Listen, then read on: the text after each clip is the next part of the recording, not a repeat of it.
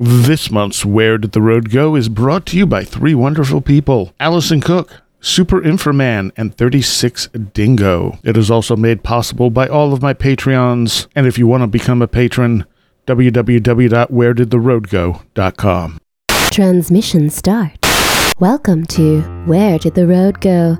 Join us as we wander off the path and explore lost history, consciousness, the paranormal, unexplained mysteries, alternative thought, and much more. We are present on the web at wheredidtheroadgo.com. Now here is your host, Soraya.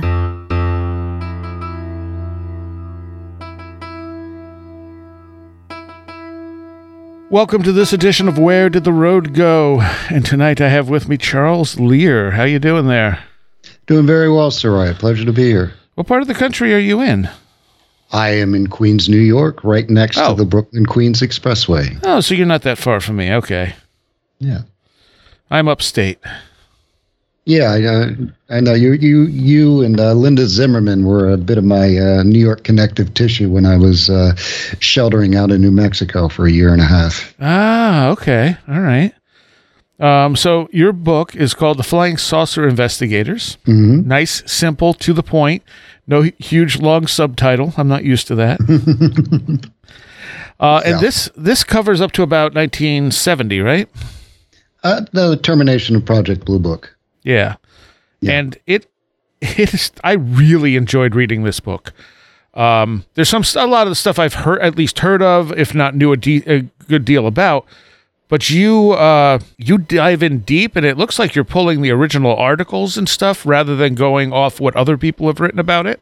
Yeah, I like to go to first sources as much as I can. So when I started off, I'm still Martin Willis's blogger over at Podcast UFO. I write for him weekly.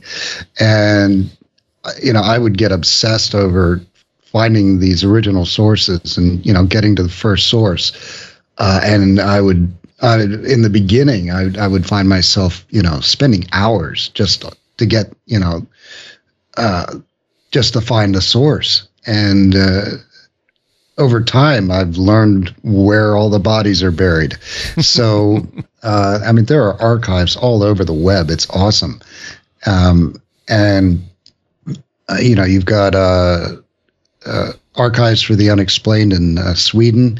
They've got all the original APRO bulletins and a lot of other magazines. QFOS, Center for UFO Studies, and the National Investigations Committee on Aerial Phenomena, QFOS and NICAP, both have active websites. I know Fran Ridge is keeping the NICAP site, nicap.org, going. So they've got original case files in there, not all of them, of course, and QFOS has a lot of their original case files, and then you find audio, like it's Woodrow Derenberger, the guy who wrote Visitors from Lanulos. There's original audio of him doing his first interview the very day after he claimed to have had his experience. This is in 1966, and it's still out there. And there's just stuff all over the web. And what I did is I'm glad I was forced to just use the internet to find this stuff, because all the I footnote cited all my sources. Yeah. And it also, I'm glad I was forced to stay on the internet and do it from an armchair, because this gives the reader a chance to go look at this stuff themselves and, go on the same kind of journey I went on if they're so inclined. So, I was happy about that. But I did get the chance to actually, Martin introduced me to David Marler, so I got to go to his archives. He's out in New Mexico, and he's got all the NICAP and QFOS files, as well as a lot of Project Blue Book files. So after the fact, after the book was all written, I actually managed to get, look at these things, and they're just awesome. And then I went to on my way back, I drove back from New Mexico to Queens, and I stopped off at Clarksburg Harrison Public Library and spoke with David Houchin and was able to look at the Gray Barker collection, which is really cool. I mean, original letters from Albert K. Bender, and there's his signature, and John Keel and Gray Barker's, all these characters I wrote about, their signatures. It made it, much more real. And I got to hold the wooden Lost Creek saucer that they had, Barker and Mosley had made on a lathe that they used to cast the ceramic model they hung from a fishing pole in front of a car to film the Lost Creek saucer.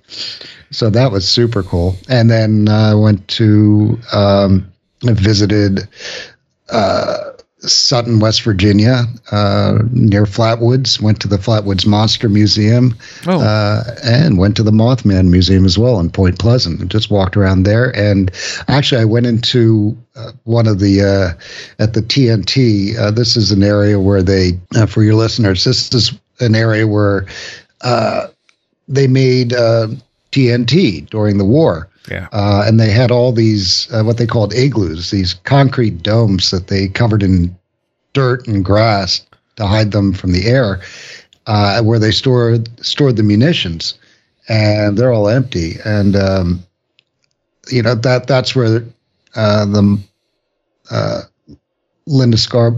and Linda Scarberry and Stephen Mary Millette first saw the Mothman was in this area around a huge power plant. That's no longer there, but the ruins of a huge power plant. But these igloos are, when I went to visit this igloo, I walked in and the reverb in there was super cool. And I had a digital recorder with me. So, and also right outside was a pond. And so all the bugs and frogs were doing their thing. And I said, this will make a really cool soundscape. So I just hit record, hung out by the pond for a little while, and then walked into the igloo. And so that fades out all the, nature noises. And then I'm inside the igloo. And, the reverb, just walking on the gravel and splashing in the water that was inside there, just made a really, really cool soundscape. Yeah, that's totally something I would have done. Yeah, I can imagine. Yeah. Is this your first book? First book somebody else has published, yes. Okay. I self-published a book a while back. I sold maybe a couple hundred copies just on my own. Well, I actually set it up at the local liquor store, and I used to live in East Williamsburg, and the local liquor store put it on display, as well as my local bar. So people would buy it in the bar, and at the liquor store sometimes they would give me a check, and then I'd basically paid for the whiskey I bought that night. What was that one about? I put on a production of the Scottish play with my wife and adopted wife, and which it's a long story. Buy the book, Post-Apocalyptic Macbeth and the Girls. And so, yeah, we put it up on a rooftop. And basically we had one production. We were fighting street fairs. It was really brutal. And, evangelical street fairs and Spanish street fairs, the local Spanish people would set up. So they set up a PA system right at the right in the street just below our venue, just before we were starting, and started blasting this music. Of course.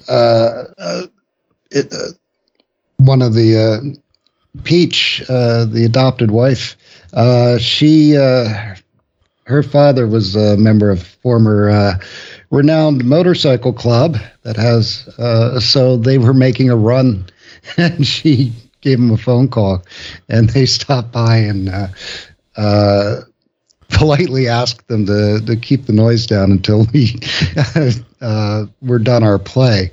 And they soon, I see Peach on the phone, and then the noise drops. I'm like, oh, I guess it worked. And I was like, I got to write a book about this. So, the book's about producing Shakespeare and a lot of the ins and outs of, how Shakespeare works. And also a lot about the bohemian lifestyle and just all the changes I saw in Williamsburg, because I was hanging at the what's pretty much the last punk rock bar in New York City was Sweetwater Tavern on North 6 in Williamsburg, and it was still a really industrial area at the time I was hanging out there.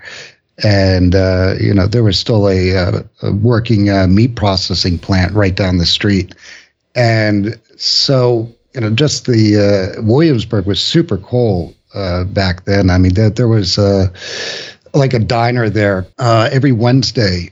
They served North Italian food, and every Wednesday it was free. Just for all the starving artists living around. That's cool. So just, all that kind of, it's a combination history, lessons on Shakespeare, and, my life with Corey and Peach.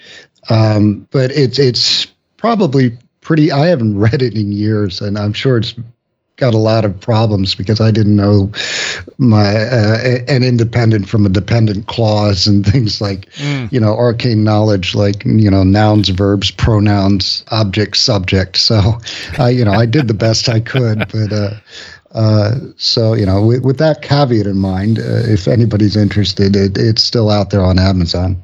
Nice. Okay. Well, this one's very well written.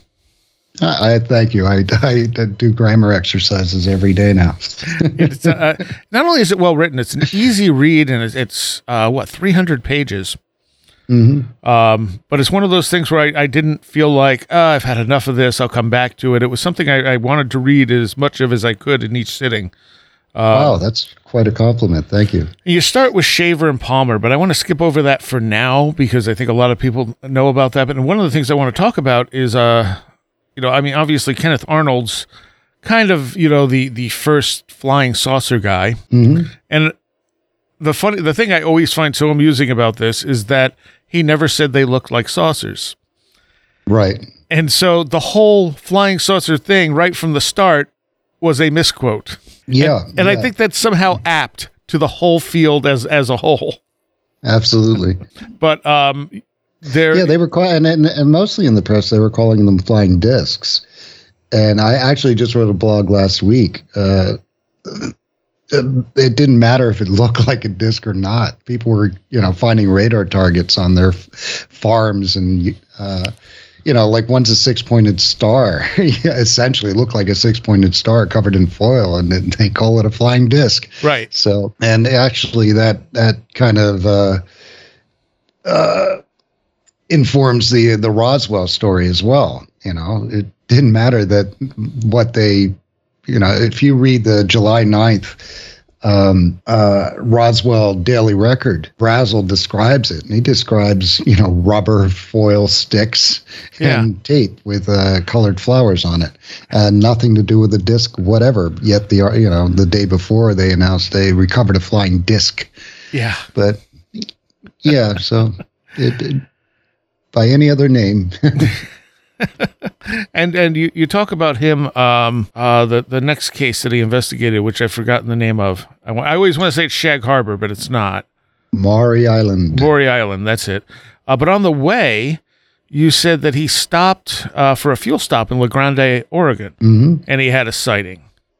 Yeah. Just before he landed, he saw something. He said could be a flock of ducks, but I think they moved way too fast.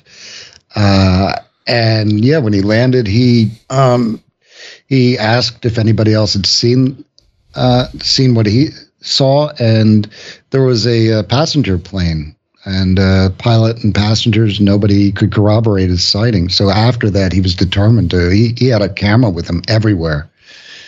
And he filmed that, right? He what? In the book, it says he filmed it. No, he didn't film that. Oh. Because it said he had a movie camera with him and captured the objects on film. Oh, he did. Okay. It's been a while since I read the book. I'm sorry. That's okay. Yeah. Okay. Yeah. But as to where that footage exists, I have no idea. What was really cool is he took footage of two of the principal quote unquote witnesses to the Maury Island donut shaped saucers that they reported. He wrote that he took footage of Harold Dahl and Fred Chrisman, and that would be just awesome to find. But so I don't know if that exists somewhere, but if that's out there, that would be just really amazing. And the description of what he saw there was 20 to 25 brass colored objects that looked like ducks. Okay, yeah. And that's interesting to me because it doesn't fit the flying saucer type of thing. Mm-hmm. Now, when he got there up to Maury Island, Dahl made some comments to him that seemed like he didn't want to really be involved with this. Right. Yeah, that Dahl was pretty reluctant the whole way through. He advised Arnold to go home. He said, "You don't want to get involved in this. It's nothing but trouble." He claimed, that bad things would happen to him and his family, that he lost a whole load of salvaged logs. He and Harold Dahl and Fred Chrisman basically put themselves forward as being harbor patrol, but they were really running a salvage operation up there in Tacoma, Washington. There's a lot of logging, and they float them on the river, and a lot of times they get loose. So these guys would go out and salvage them and make deals and sell them in town. And Chrisman was also involved with Shaver and Palmer. Yeah, Chrisman's just amazing character. He wrote in Amazing Stories. I think the Palmer started the whole Shaver mystery thing going around 1944. Well, he got a letter from a guy named Richard Shaver, claiming that he had discovered this arcane alphabet called Mantong, and that basically, if you took the Roman alphabet and the Latin alphabet, and there were words that went next to every letter. So I think D is Darrow for detrimental robot, I believe. Right. Yeah. So basically, one of the editors at Amazing Stories saw this letter and threw it in the trash, and Palmer fished it out, and legend goes that he said, "You call yourself an editor?" And he read it and published it, and challenged his readers to come up with to try this for themselves. And of course, there are readers who found stuff, they stuff that made sense to them. So, right. And then Shaver wrote him this sprawling, I think it's like 20,000 word letter, all about essentially boiling the Shaver mystery down. There were these degenerate creatures called Darrows, detrimental robots, that lived inside the earth and controlled us, shot mind-controlling rays up at us here on the surface. Yeah. There were also Terros who were not degenerated because they protected themselves. Essentially, they were forced underground because this race of beings found the sun to be super damaging to them, and so they went underground. But they had these devices that if they didn't have proper shielding, they would cause the people around them to degenerate. So the detrimental robots were the degenerates. It's essentially Palmer took this letter. It didn't have any real story, protagonist, or anything a good story should have. So Palmer took this and edited it for the magazine, and turned it into a space opera, basically. Yeah. And the readers ate it up. And then, so from then on in, I think up until 1948, there was a Shaver mystery in almost every edition of the magazine. And Shaver was almost definitely a paranoid schizophrenic. Palmer claimed in a speech at a science fiction convention that he was actually told by people, I think in Ypsilanti State Hospital, where Shaver was said to have stayed, been committed, and absolutely confirmed that he was a paranoid schizophrenic. But Palmer, gave him a place to put his creative energies, and Shaver just wrote and wrote and wrote and worked on becoming a better writer. They established a deep friendship that lasted to the end of their days. That's super touching. But long story short, back to Fred Chrisman. Fred Chrisman wrote a letter to Amazing Stories saying that he and Buddy were fighting in Burma, were inside a cave, and they had a battle with Darrows, and his buddy got a dime-sized hole in his hand from a Darrow ray gun. So Fred Chrisman pops up really early. I think that was maybe could have been 44, 45, somewhere around then. But then Chrisman shows up again with the Maury Island thing. Yeah. So he and Dahl told Palmer they had some kind of strange material they recovered on Maury Island. And Palmer said, if you tell me it's from a flying saucer, I'll be interested. Oh, yeah, it's from a flying saucer. So he contacted Arnold and sent Arnold off, asked if Arnold would be willing, because Arnold lived in Oregon, so he's fairly close. Yeah. Asked if Arnold would be willing to travel to Tacoma, Washington, and talk to these two guys. And he agreed, and Palmer wired him $200. And I wrote in the book that Arnold became the first privately funded flying saucer investigator. And so, he was in over his head. He believed them some days he didn't. He thought he was being played, and all kinds of weird stuff happened. He called in his buddy, R.L. Smith, I think. They called him Big Smith. He was a large guy and a pilot for a commercial airline. And he called Big Smithy had a sighting himself. So he called him and said, can you come help me with this? Because he thought Big Smithy would be, happy to help confirm his own sighting. So he came, and together, they re-interviewed and both Chrisman and Dahl, and then they got a call that somebody from a newspaper editor or a newspaper reporter, that somebody had been calling him and relating conversations that Smithy and Arnold were having with Chrisman and Dahl, almost verbatim. So they freaked out, thought they were bugged, and so Arnold's initial sighting, he was visited by Davidson and Brown. I don't have their first names on hand. I should open this damn book and actually have a reference here. But they told him when they were looking into his original report, June 24th, 1947, that, if he ever needed if he ever needed them to, needed any help, to give him a call. And he did. And they showed up, and they weren't impressed. But what happened is actually not really funny. They weren't impressed. They pretty much convinced it was a hoax.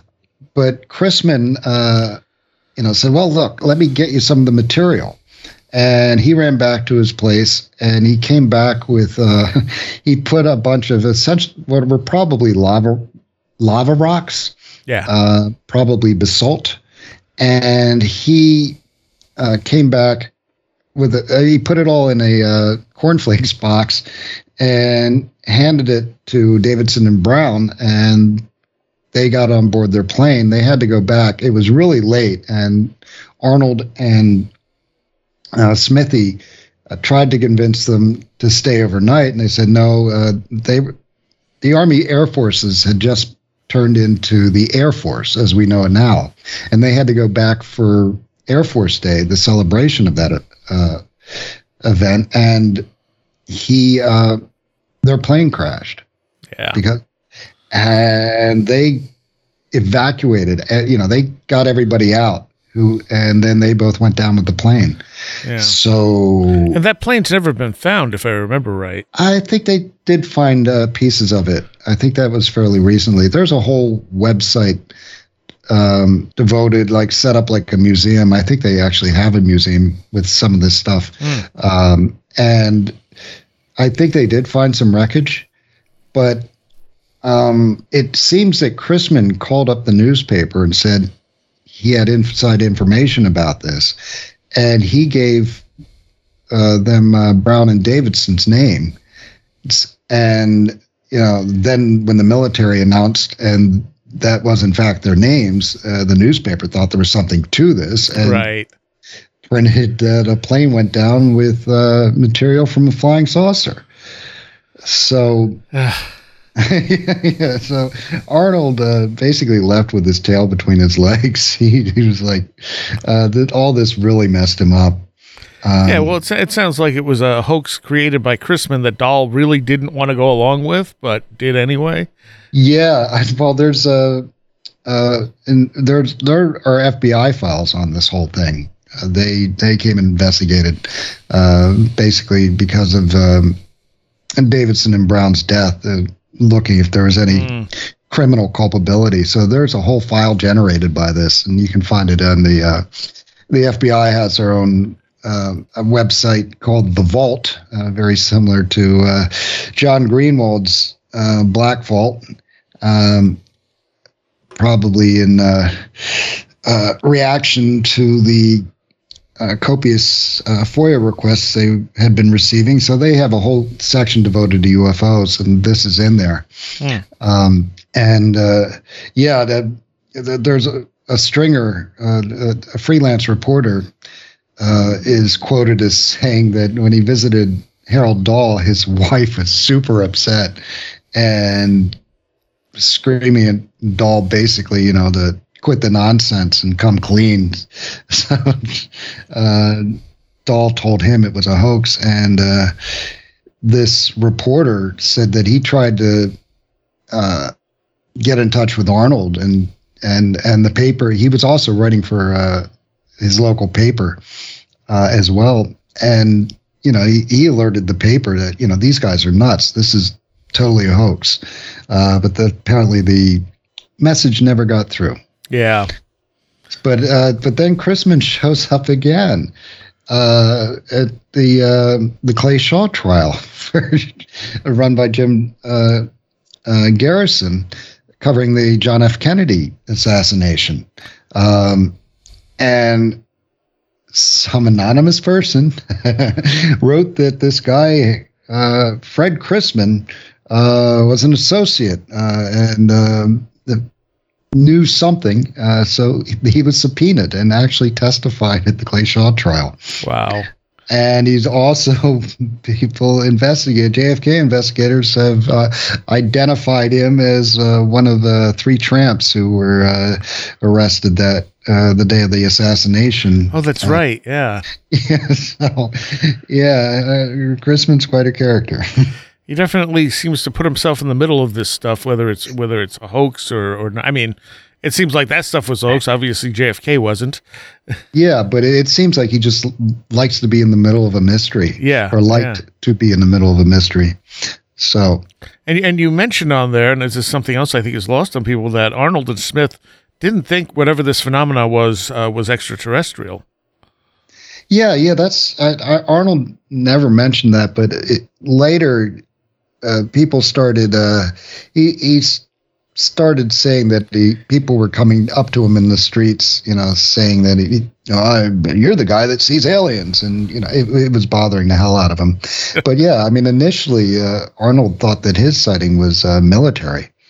Yeah. Yeah. So Big Smithy's name is Captain E.J. Smith. Okay. Yeah. So, and Dahl disappeared too. That seemed like to be one of the weirder things in that story. Yeah, well, his son. The story that Dahl said.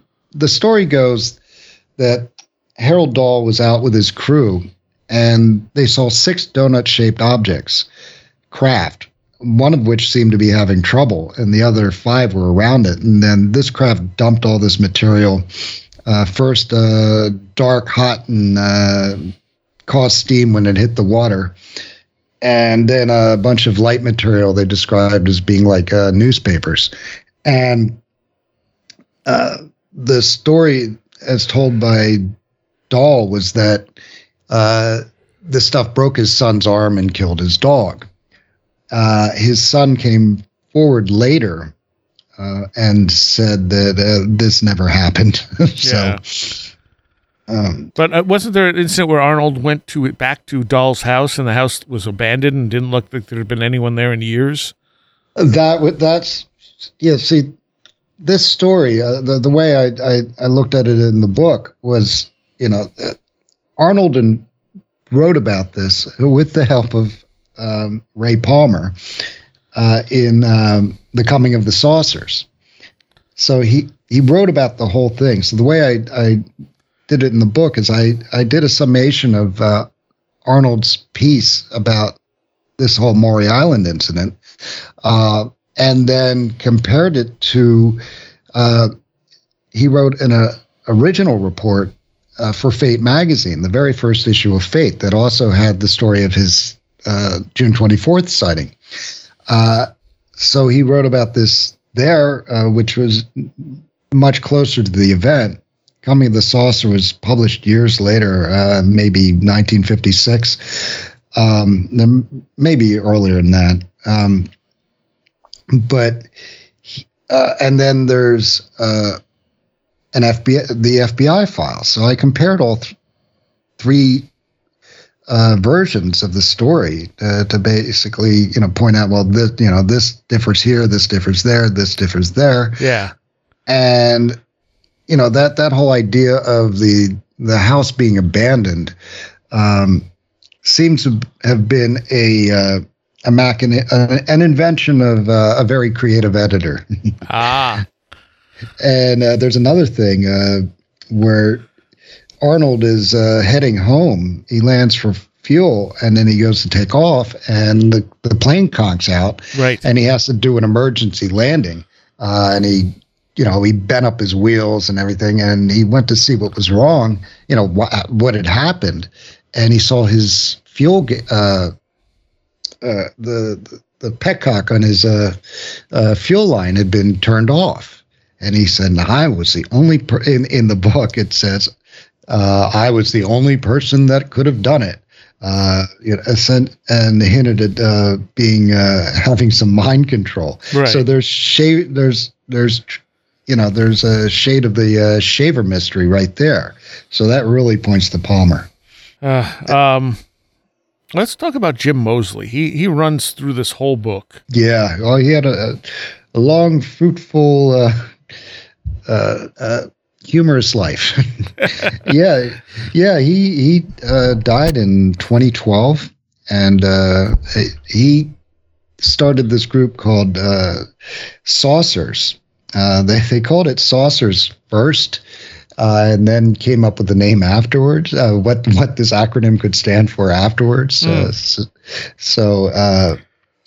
Society. Oh boy, I'll get that later. Yeah, it has to be Ariel. SA. Yeah. So he put out his first was Nexus, then Saucer News. And then it went. His publication went through a variety of names, and then ended up as Saucer Smear, which he put out until his death. Saucers was, I think, pretty much the longest running private UFO group there ever was. So he had a long career. And he had a really good sense of humor about all this stuff. Like, he didn't take it super seriously. Yeah, exactly. Yeah, he's been referred to as the jester of ufology. And he and Gray Barker used to be drinking buddies, and they he would visit him down in Clarksburg, West Virginia, and so they got drunk and pulled a couple of pranks. The most famous one being the R.L. Straith letter. What happened there was a friend of Barker's father worked for the State Department and got a hold of a bunch of State Department stationery. So Moseley and Barker, while drinking, wrote a whole bunch of letters and sent them out to various UFO organizations. One letter said recommended that APRO shut down because there was a crackdown by the Postal Service coming their way. And he wrote to civilian saucer investigators that they'd been infiltrated. But the famous one is one signed R.L. Straith that he sent to George Adamski, praising him for his work and saying that, we at the State Department support your work. We can't publicly, support you. We just wanted to know that we support your work. So Adamski went out and, and his followers immediately held this letter up as confirmation of the truth of Adamski's claims.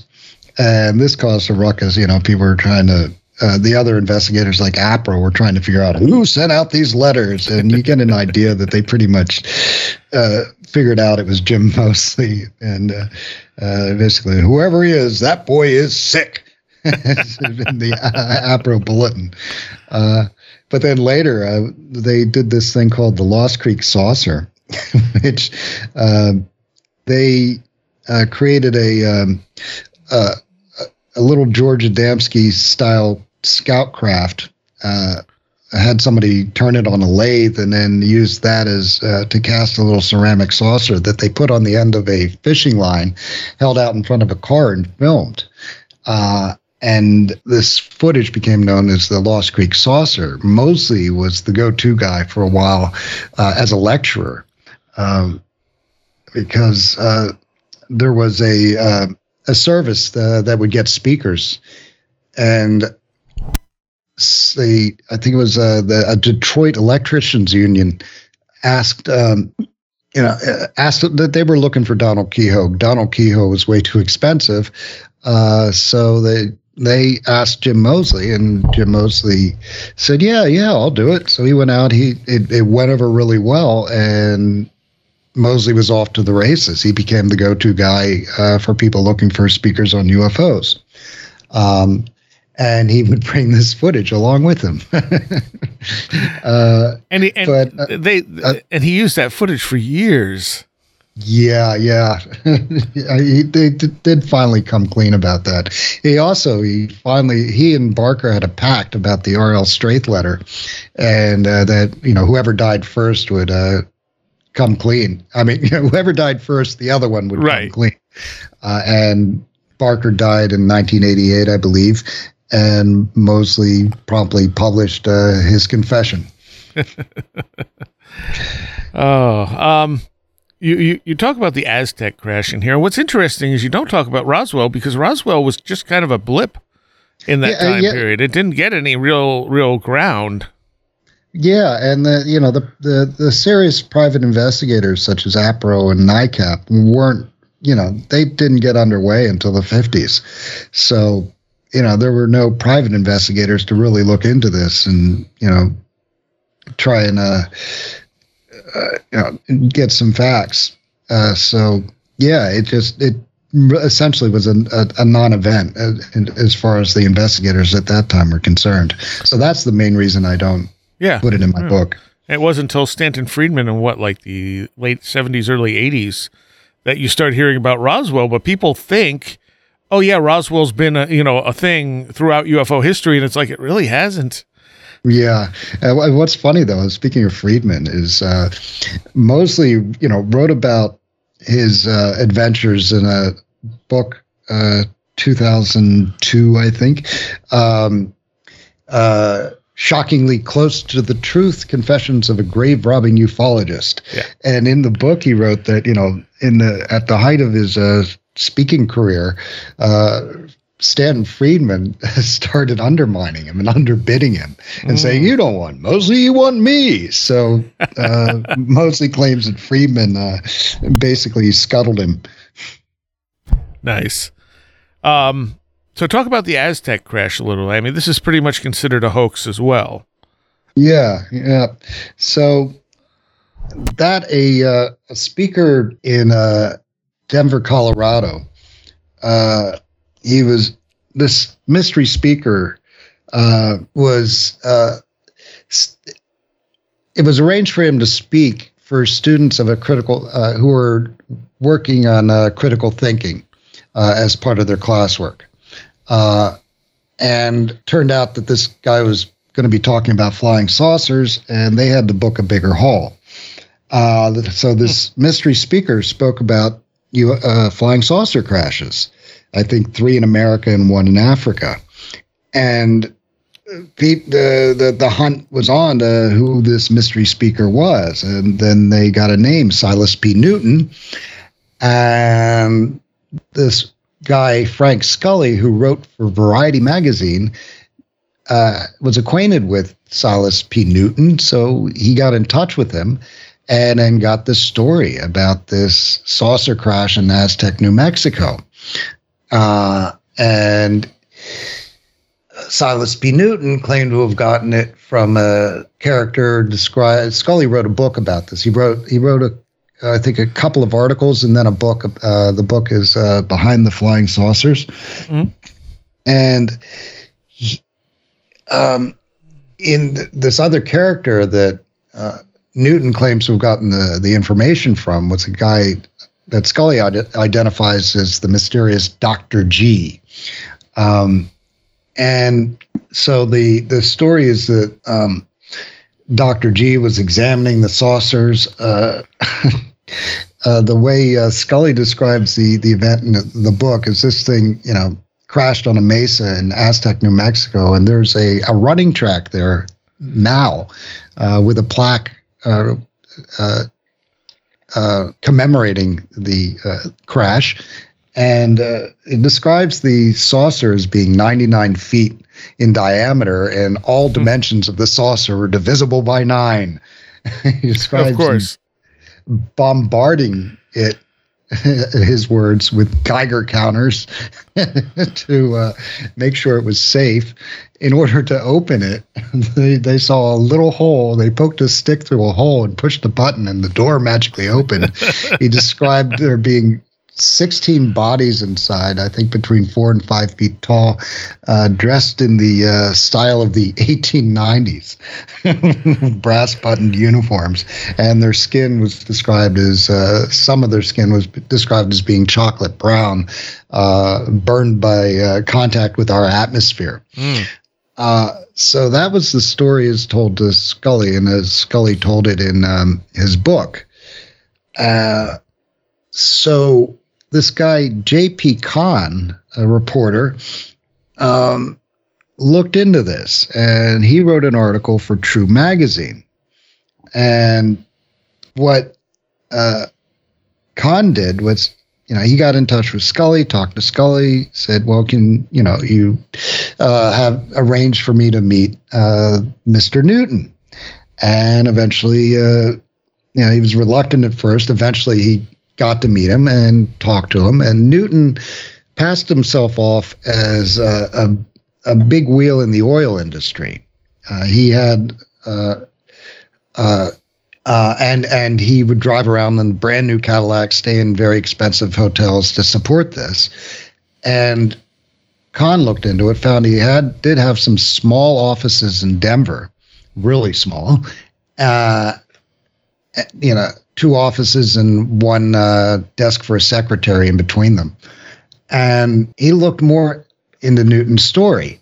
And Newton claimed to have rediscovered the Rangeley oil field, which was under the control of a subsidiary of Standard Oil.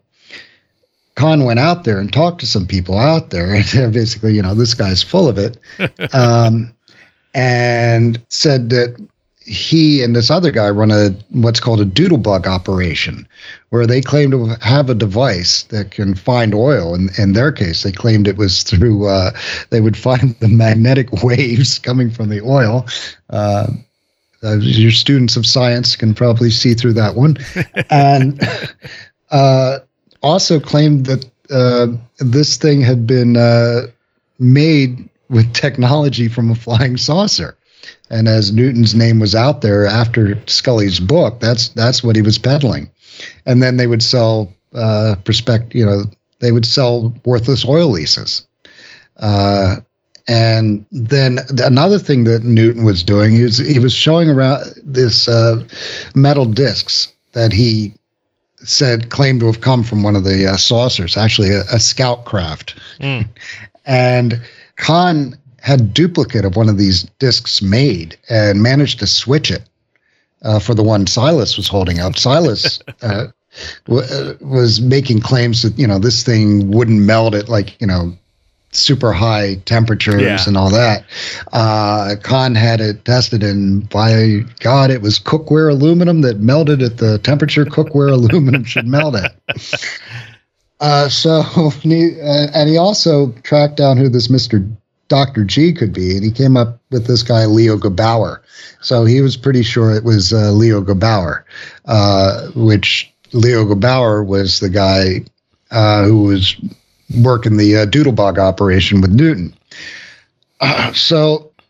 After Kahn's article was published, Kahn started looking for people who had been taken by these two guys, and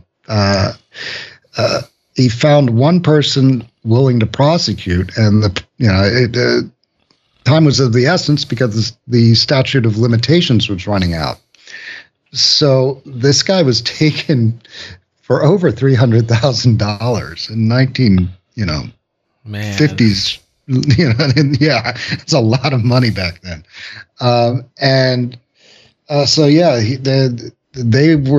Newton and Gebauer were brought to trial in Denver and found guilty. And what was funny is Jim Moseley was actually out there at the time looking into this story. And he managed to interview Newton at the time as well. And he too thought that this was all a hoax. He said, he believed that Newton was a con man, and a very good one at that. Mm-hmm. But they were convicted and ordered to pay restitution if they wanted to stay out of jail. The first thing Newton did was go out and sell $18,000 of worthless uranium stock. But so one thing that really keeps this tale going is that Newton avoided jail. Yeah. Which is weird. So obviously a good con man. Yeah, obviously. So this story is still a matter of contention to this day. And that's the thing. I mean, we're talking about, there were plenty of good cases of weird UFO sightings and stuff, but the ones you see come up the most are the ones like Maury Island and the Aztec crash, stuff like that, even Roswell, that's been thoroughly, fairly debunked. And you don't see mention of so many of these good cases. Right, which I have. There are some awesome cases that I put into the book just because the investigators were looking at them, but it just leaves you going, what in the world, just really convincing testimony and police reports. Those are really get me. I mean, this is actually a police report, by a cop, and. Yeah, there's so many really good, convincing cases out there that it's a shame that, they say, trying to find the signal for the noise. And it's just a shame there's all this noise out there. And it's a lot. One of the questions I wrote down is, what do you make of the whole mess of UFO research and all the drama involved? And I guess you sort of answered that in a sense. It just creates a lot of noise. Okay, I had to find this. Okay, here it is. Saucers. The Saucer and Unexplained Celestial Events Research Society. Ah. Good. You got that out. All right. Yes. So. And Flatwoods is another one. What the thing I guess I've overlooked about Flatwoods is that there were a lot of fireballs seen right before this encounter. Yeah. They were tracked over a bunch of states. And Ivan T. Sanderson was one of the investigators. He was a Cambridge-educated naturalist. Yeah. That's an interesting story. One of the things I like about one of the things that flummoxed me about it, I wrote it as a blog first, was what happened. There are three different versions of what happened to the dog that was with the witnesses when they saw it. Yeah. It's described as running with its tail between its legs, back to the house. One version, it vomited and crawled under the house and stayed there. And another version, it dies. Another version is just, sick. So there are three different versions of what happened to the dog. And it seems like I don't know, maybe people just start exaggerating the situation over time. Yeah, but when you go back to the first sources, that's where you get you get the closest to the story. Yeah. So the newspaper reports and Barker's account. Gray Barker was a serious researcher at that point. He was contracted by Fate magazine to write an article about the case. Said, I think, 2,000 to 3,000 words, don't speculate. So that first article he wrote, he went out there with a tape recorder. He interviewed the witnesses. Some of the key witnesses were in New York doing a talk show at the time. But he was most impressed by a young kid named Neil Nunley. I think he might have been all of 11 years old at the time, 14-year-old. Yeah. And so he was super impressed by him. And so, you get Neil Nunley's transcript, you get all the first-hand witness accounts as close to the event as possible, and you get an idea of what the real story is. And it's still really intriguing. People since claimed that that what they saw was an owl, right? But the problem is that they saw it under a tree branch instead of sitting on a tree branch. And there's a picture of Barker made a composite picture of the Flatwoods monster under the very tree that they claim to have seen this thing. And the tree branch is way up there. So if they saw an owl, it would have been the creature would have been that much taller. Right. But a thing that gets lost in this story too is that they also claim to have seen this huge half dome the size of a house.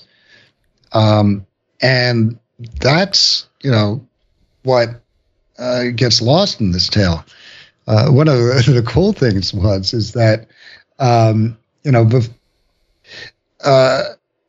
the Air Force was contacted about this. They said, well, did they see anything in the air? No. Well, then it's an Army problem. And it seems like something definitely did happen. It's just a matter of what. Yeah, it does. I think so anyway. But the story has taken on amazing proportions, especially with the world's most thorough researcher, self-proclaimed on this subject, has turned this story into just an amazing epic, very beautiful book with some awesome pictures. But I'm not going to mention his name or rag on him, but the story has become very convoluted through the years. So that's another reason I really like to go to original sources. Yeah, you get an idea, and it's still fascinating. You don't need all that embellishment to make it fascinating in my eyes. Yeah, me either. And sometimes it's more fascinating when they don't embellish, because they're embellishing it almost to make it more like what people expect. Yeah, to make it fit in with the narrative. As they say. The thing about, and I know people have speculated that might have been a psyop, but what interests me about that is if it was a psyop, did they know these fireballs were coming? Right.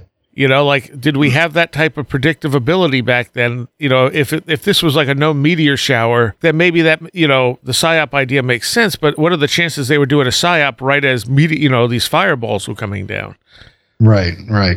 And, you know, the kids describe this fireball as stopping and then descending. So yeah, so that's it's a hard to figure out case to say the least.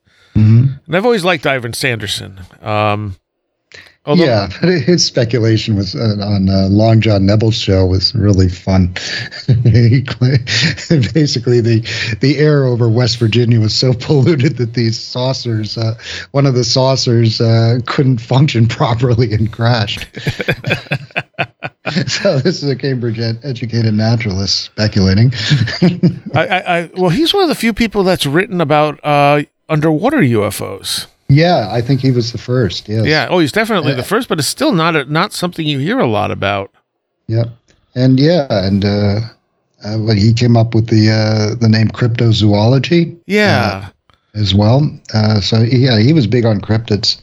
Didn't you say someone else had used the term before that, but it caught on with Ivan? Yeah, I think it was somebody thought that they had coined it, and then did some research and found out that he had used it first. Okay, that's what it was. Mm-hmm. And that's you also talk about Ruppelt here and how he came up with the term UFO. UFO, yes. And Keel. That's how Keel pronounced it. UFO. So everybody's been saying it wrong until they say it ufologist. Actually, this came out of my mouth last night. It was pretty funny.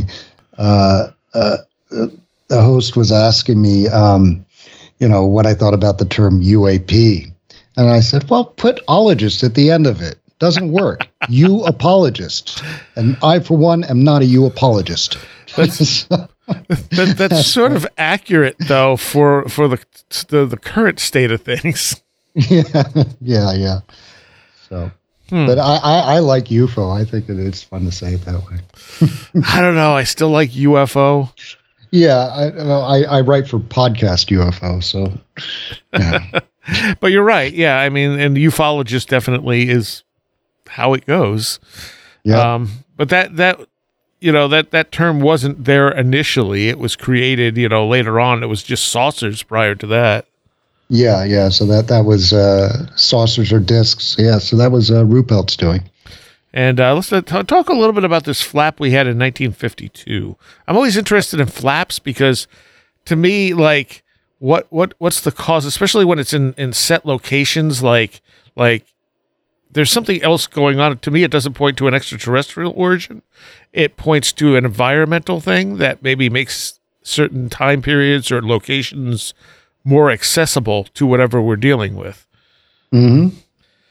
Yeah, 1952, things went nuts towards the end of that year, and the Project Blue Book started getting all kinds of calls, and they ended up working 14-hour days, 7 days a week, and they were flying all over the country in interviewing witnesses and looking into reports. It was the numbers, I think they got something like 1,112 reports in a very short period of time. Yeah. Whereas I think the entire number up until that date that they had received was like 740. That's Project Sign and Project Grudge combined. So yeah, I said in the month of June, 149 reports came in. By the end of the summer, the incoming message log would show 717 reports. So yeah, they got really busy. And then these 2 weekends in July,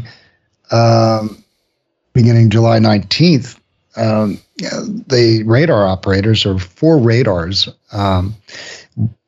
3 local and 1 long range. The long range was at the airport, the commercial airport, and the blips showed up on the radar in restricted airspace, which freaked everybody out. And they called jets in. Jets would show up and the blips would disappear, which also freaked them out. And there were also visible sightings. People would say, one radar tower would people from one radar tower would call people in another radar tower and say, we're picking this up, you should be able to see it. And sure enough, they did.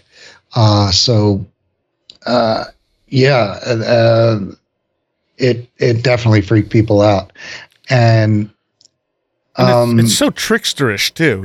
You launch to the jets, right? They disappear. You take the jets down, they pop back up again. Yeah, exactly.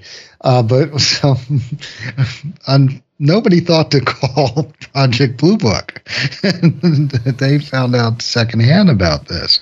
And so Ruppelt went out, and funny thing he writes about in his book, the report on unidentified flying objects, 1956, is that he's at the airport in Washington, D.C., and overhears a couple people talking about, a UFO expert coming in, and he wondered to himself who that UFO expert might be. And he wrote in his book, I found out shortly thereafter that it was me.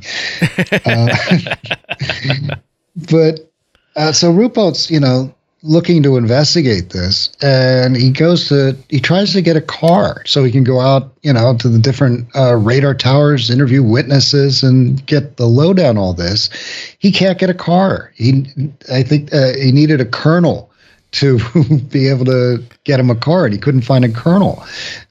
So they wouldn't give him a car, and it was suggested that, you can take your stipend and take buses. He's like, or cabs. He's like, there's no way, I can't afford the cabs, and the buses would just take way too long. And he was also told, and if you don't get your orders changed, you're AWOL. Yeah. So Ruppelt said, so all of a sudden all the reports that they were talking about back in Dayton that were really interesting, became a whole lot more interesting. So he bugged out of town. So as far as Blue Book being able to do a serious investigation, that kind of fell through the cracks right there. Yeah. And you have all this military evidence of it too. Mm-hmm. Which you think would be the ideal situation. And what did they say? Weather inversions, I think, right? Temperature inversion. Yeah, that was inversions. They were just kind of, we better put that they decided, they really thought about it, but radar reporters, the radar operators afterwards just really came out, who were there, said, nah, they're way too experienced the people who were there were way too experienced to have mistaken temperature inversions for that long a period of time. And Al Chop, who was the Pentagon spokesman for people questioning about UFOs, he was in the radar room on the second weekend, and he was, Mosley actually interviewed him. A thing about Mosley in his book is, that's a long story. Mosley, on the premise that he was writing a book, after this, I think, in the 1954, made a tour of the country and met everybody who was everybody in ufology. And he was just this punk kid of like 20 years old who dropped out of college. He was a trust fund kid. And so all these people talked to him just on the basis that he was writing a book on UFOs. And he actually got to talk to Ruppelt and Al Chop together. Probably the only time they'd ever been interviewed together. And he said that Ruppelt came down more agnostic about flying saucers being from outer space, and Al Chop was pro.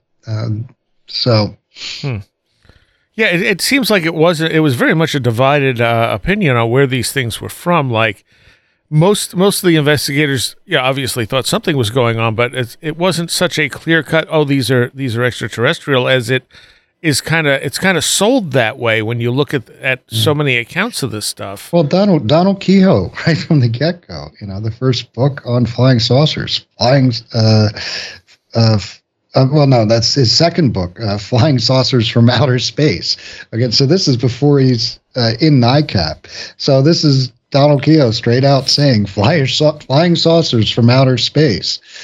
So, you want to talk about confirmational bias when he starts this organization based on scientific, looking at the phenomena with scientific discipline.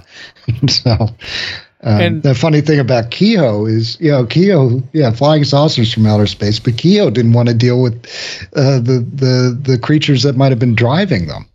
Yeah. That's like a really funny thing that comes up. I emphasize that in the book. You have the Aerial Phenomena Research Organization, Jim and Carl Lorenzen's group. They're bring on the humanoids. Hell yeah. As long as they didn't talk.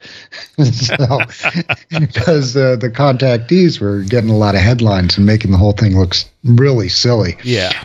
And, so they were willing to write about humanoid reports, whereas Kehoe was not, and he caught a lot of flack about that.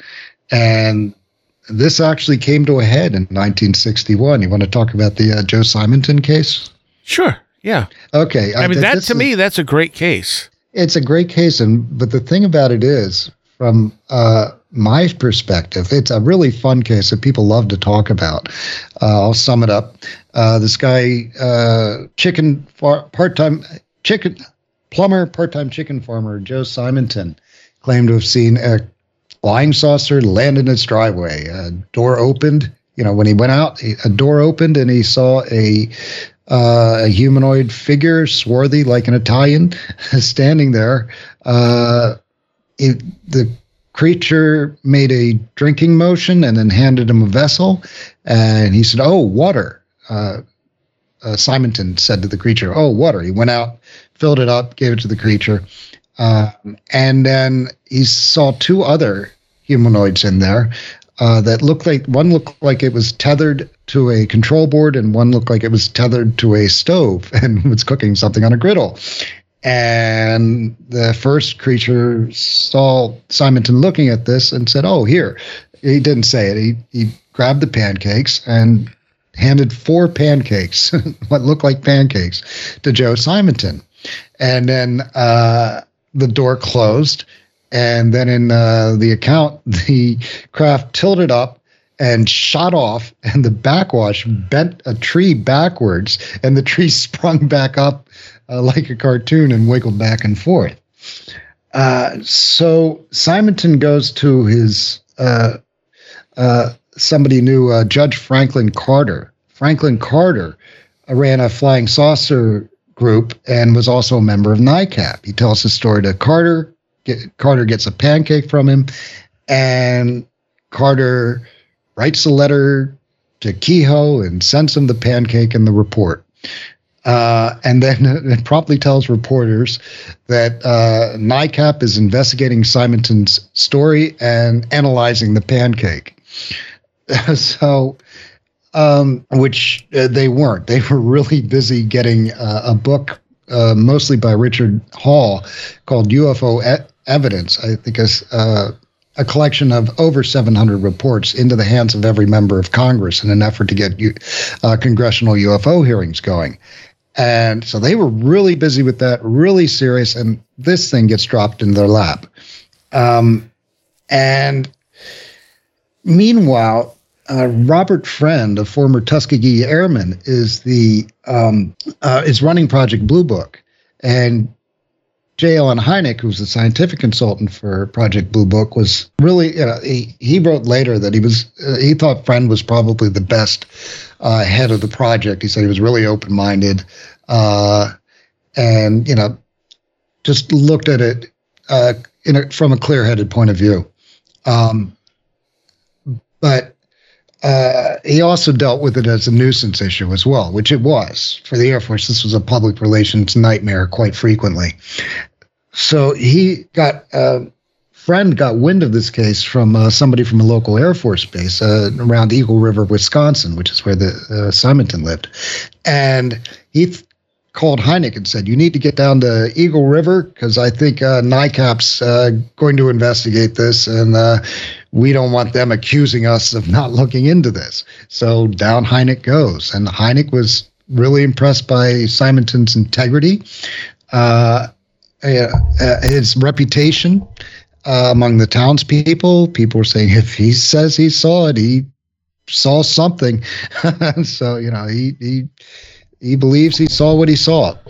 And then Hynek got the pancake analyzed at the Food and Drug Administration. And it was salt, hydrogenated oil, and buckwheat hulls. And I've heard other versions where people leave out the salt part. In the report, the salt is in there. Yeah. They try and link it to, there's been attempts to link it to fairy lore. Yeah. Well, salt is in that, but, still flatbreads are a part of fairy lore.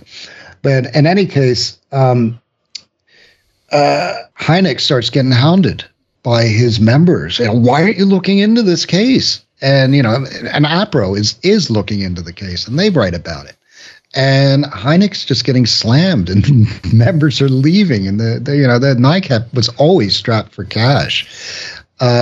So the Air Force came out smelling like a rose, and Hynek came out, just with egg on his face after this whole event. So I find that like one of the most humorous parts of this whole thing. The thing is, go ahead. I'm sorry. The pancake still exists in a Project Blue Book display put together by Friend, I think at the Air Force Museum in Dayton, right outside the cafeteria. I find it interesting because I feel like if someone was going to make up a UFO encounter, this wouldn't be it. Yeah, absolutely. That's what impresses most people about this case. I think I titled that chapter, "Who would make up such a story?" Yeah, who would make up such a thing? And it hits that high strangeness sort of thing. It hits because we see stuff that seems to come from anomalous stuff, but it's all really normal things. Mm-hmm. That's something Keel brought up. Was that, oftentimes, somebody would claim to have been abducted and to see, bunk beds that could have been made on Earth and, right. Wooden appliances. So that's what, to me, that argues against the extraterrestrial idea that this is something else going on that we just don't understand. Yeah, absolutely. Yeah, I like the idea of a consciousness or an extension of our consciousness that coexists with us. Yeah. That was a big idea of Keel's, of course, that. Yep. Yep. So Ruppelt turns against UFOs at some point. Like he was open to it, and then he just decides he's nope. Yeah, the second edition of his book, updated.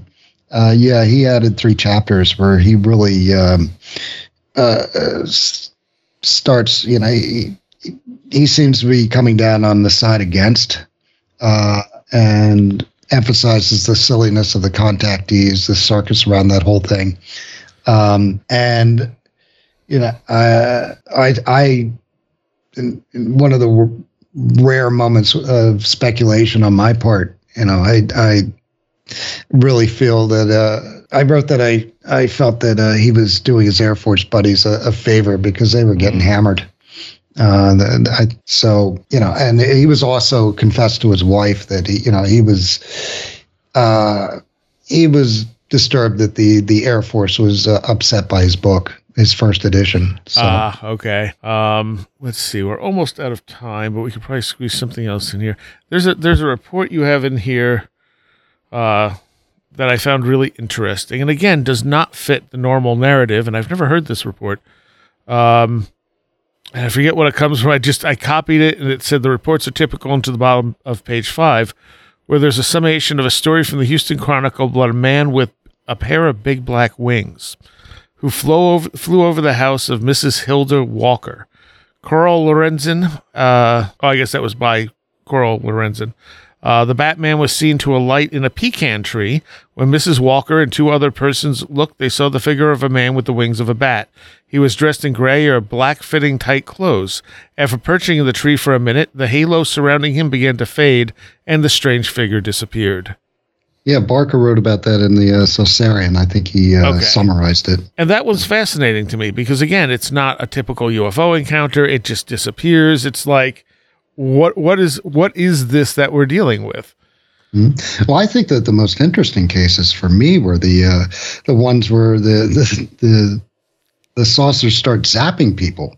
Yes. You got that kid, Charles, I think he was 8 years old at the time, playing outside his grandmother's laundromat. Yeah. And this black top-shaped object flew over him. It flew at him. He thought it was going to go right through him. Well, wasn't he mimicking it? He moved to the left. It moved to the left. He moved to the right. It moved to the right. He moved back again. Yeah. So he said it was doing that. Yeah. And then it came right at him. It was like a black top-shaped object about 5 feet tall. And then shot flame down over his head and his hair caught on fire. His grandmother witnessed this and he came running into her. She had to put out the fire. He ended up in the hospital for 2 weeks. His face swelled up to the point where his nose reportedly disappeared. And, his ears were turned inside out. And he itched terribly, but he reported no pain, which is really weird. Yeah. And you can hear tapes. David Marler found the witness recently and interviewed him, and he sticks to his story. But James McDonald interviewed the grandmother, his mother, and Charles. So you can hear their testimony on the, firsthand on what they saw about all this. And, they confirm that all this happened. This story made the papers, and he was in the hospital. Now, what kills me is there were medical reports at the time. So you've got trace evidence and documentation. Yeah. And they let this slip through their fingers because everybody was looking at Socorro at the time. This was 1964. And so I see that time and time again. I wrote a whole chapter on, I call it overt contact, with, all these cases where people are getting zapped and burned by UFOs. And nobody bothered to collect the medical reports. Yeah. And put them in a file. So they're all gone. So I think that's a shame. And I think that's, And again, how do you explain that outside of something anomalous? Because if he was just burned, he would have just been burned, Right. Yeah. And yeah, the lasting effects were he lost some hearing, I think, in his left ear and had to wear glasses for the rest of his life. Yeah. But yeah, he said no pain, which is bizarre. And the doctors didn't understand that either. Because, you could almost argue, well, maybe it was some kind of test craft and they screwed up and accidentally burned the kid. But then you would see a more normal burn pattern. Right, exactly. That's what makes this case really strange. It almost seems more like plasma or something like that. Well, injury that comes up time and time again is Cleat conjunctivitis. Yeah. Which is welder's burn. I'm actually a welder and I've suffered this. It hurts like a mother. Like the tears irritate your eyes. So yeah, it's horrible. But that comes up in case after case after case. And that came up in the Mothman episodes that John Keel wrote. And to me, I wonder if it's these things are giving off a form of light that we can't, we don't even have maybe an idea of. Well, Keel's awesome speculation was that these things, if they exist in the electromagnetic spectrum, which is light, the different, and we can perceive only a narrow band of this spectrum, the color chart basically. Yeah. And Keel speculated that these things would move into our realm of perception through ultraviolet, and then I think enter ultraviolet and exit infrared. Yeah. So that's a really interesting speculation on his part. And I suspect he's at least onto something with that.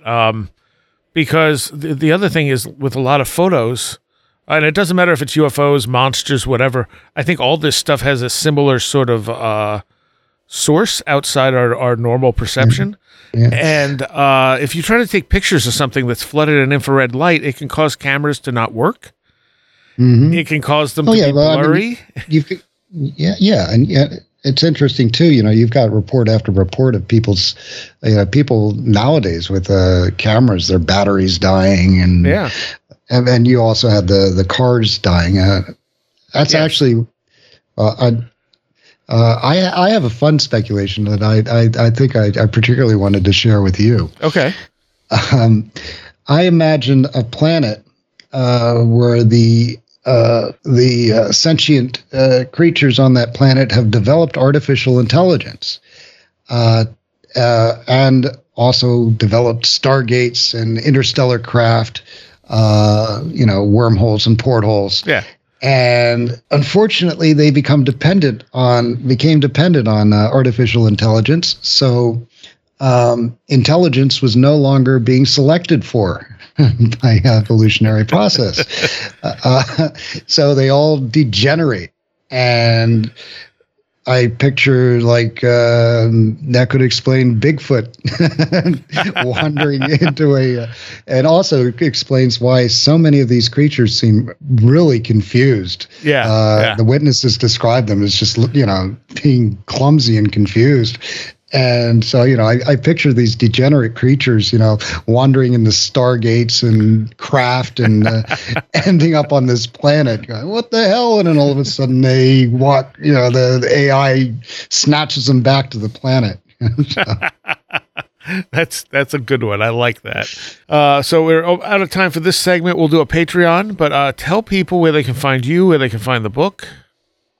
Okay. I'm a regular blogger for Martin Willis. My written version can be found at podcastufo.com every week.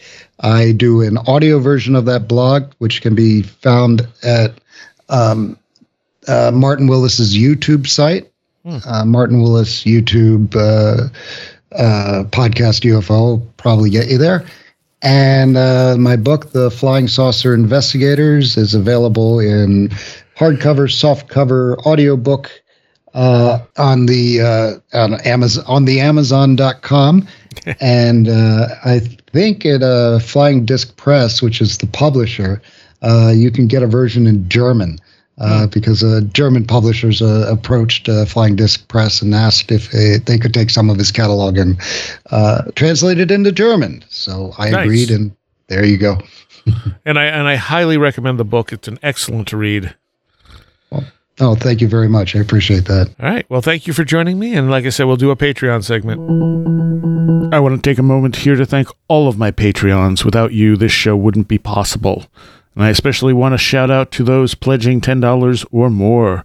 Allison Cook, Super Inframans, 36 Dingo, Chuck Shutters, Leanne Sherry, CJ, Tim, Andrew Nichols, Matthew Sproul, Christine, a blue second-gen MR2 drifting around a Japanese mountain, Patricia Giaquinta, Alex Whitcomb, American Rambler, Andrew Maines, Barbara Fisher, Beverly Williamson, Big Boy Limina, Charles Davis, Charles in Florida, land of the crazy and communicable, Christopher Ernst, Craig Cicernos, Craig Parmenter, Crystal Ann Compton, Diane B., Duffy Dowder, Edu Camahort, Empty K, Eric Citron, Eric Todd, J. Otto Bullitt, James Lattimore, Joanna Rojas, John Bracken, Carla Mahoney, Kevin Schreck, Cool Kitty, Kristen L., Laser Printer Jam, Linz Jackson K., Luke Osborne, MJ Armstrong, Jim and Sophie, Mark Bowley, Mark Brady, Matt in Delaware, Patricia W., Paul Jeffries, Ray Benedetto, Riker and Stark,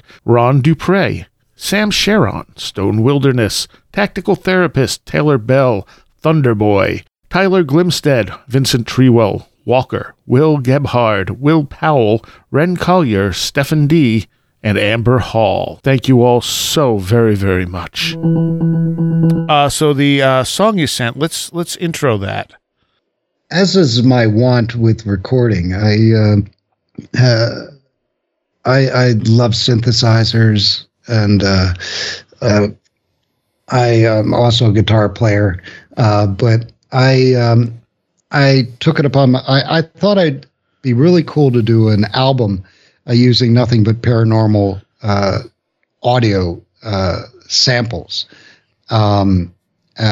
I maybe got 4 songs out of it before I moved on. I tend to do that with recording, kind of. Oh, let's move on to something else before I have enough material to actually put out an album. But this recording was takes recordings from a chase from the recorded from the tower at Edwards Air Force Base, and then also has samples from the Trumbull County, Ohio police chase, taken from the 911 center, which also dispatched, and it was all recorded. So you have the calls from the witnesses seeing weird things, and you also have the interaction between the police officers actually chasing this. I think it was 3 objects. Right. So I took those, and I have a friend playing bass, and I'm playing 2 Korg Electribes. One's a drum machine, and one's they're modeled analog. It's modeled analog, as in it's digital, but it's modeled analog. So both the drum machine and a synth. The synth has 2 voices. The drum machine has a delay knob, which I got adept at using to make break beats. So I'm playing, and I'm playing the modeled analog synth. It's got buttons, which is about 1 octave of a keyboard. So I'm playing that and twisting knobs on that and triggering the samples while this guy is playing bass, all live to 2-track. Nice. So that's what this tune is. And what is the name of the band or? Oh, I tried to put out a. I did actually. I did put this out years ago. It's probably not available, but yeah, I thought it would be a cool idea to make it look like I was a bunch of bands. Okay. So I think I called this band the Shadow Men. Nice. And is there a title for the track? I think it's called Something Over Here. Okay, awesome. Thank you.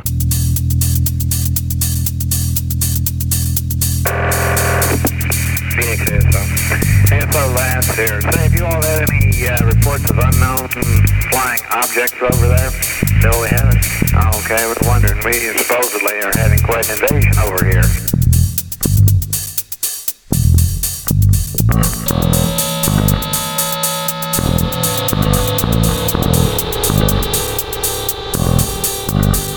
This is the tower in Edwards. We have an object now over the field.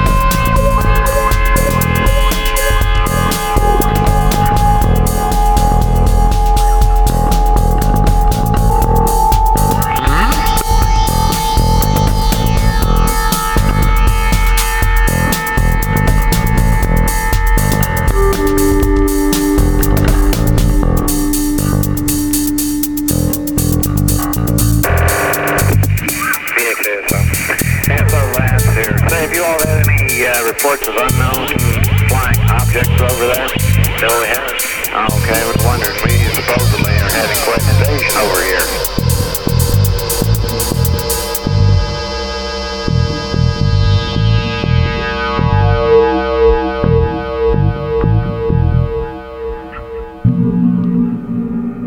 You have been listening to Where Did the Road Go? This show is made possible in part from our Patreons, and we thank you and everyone listening for helping us continue this exploration of the strange. You can always find everything Where Did the Road Go related at www.wheredidtheroadgo.com. And thank you so much for your support.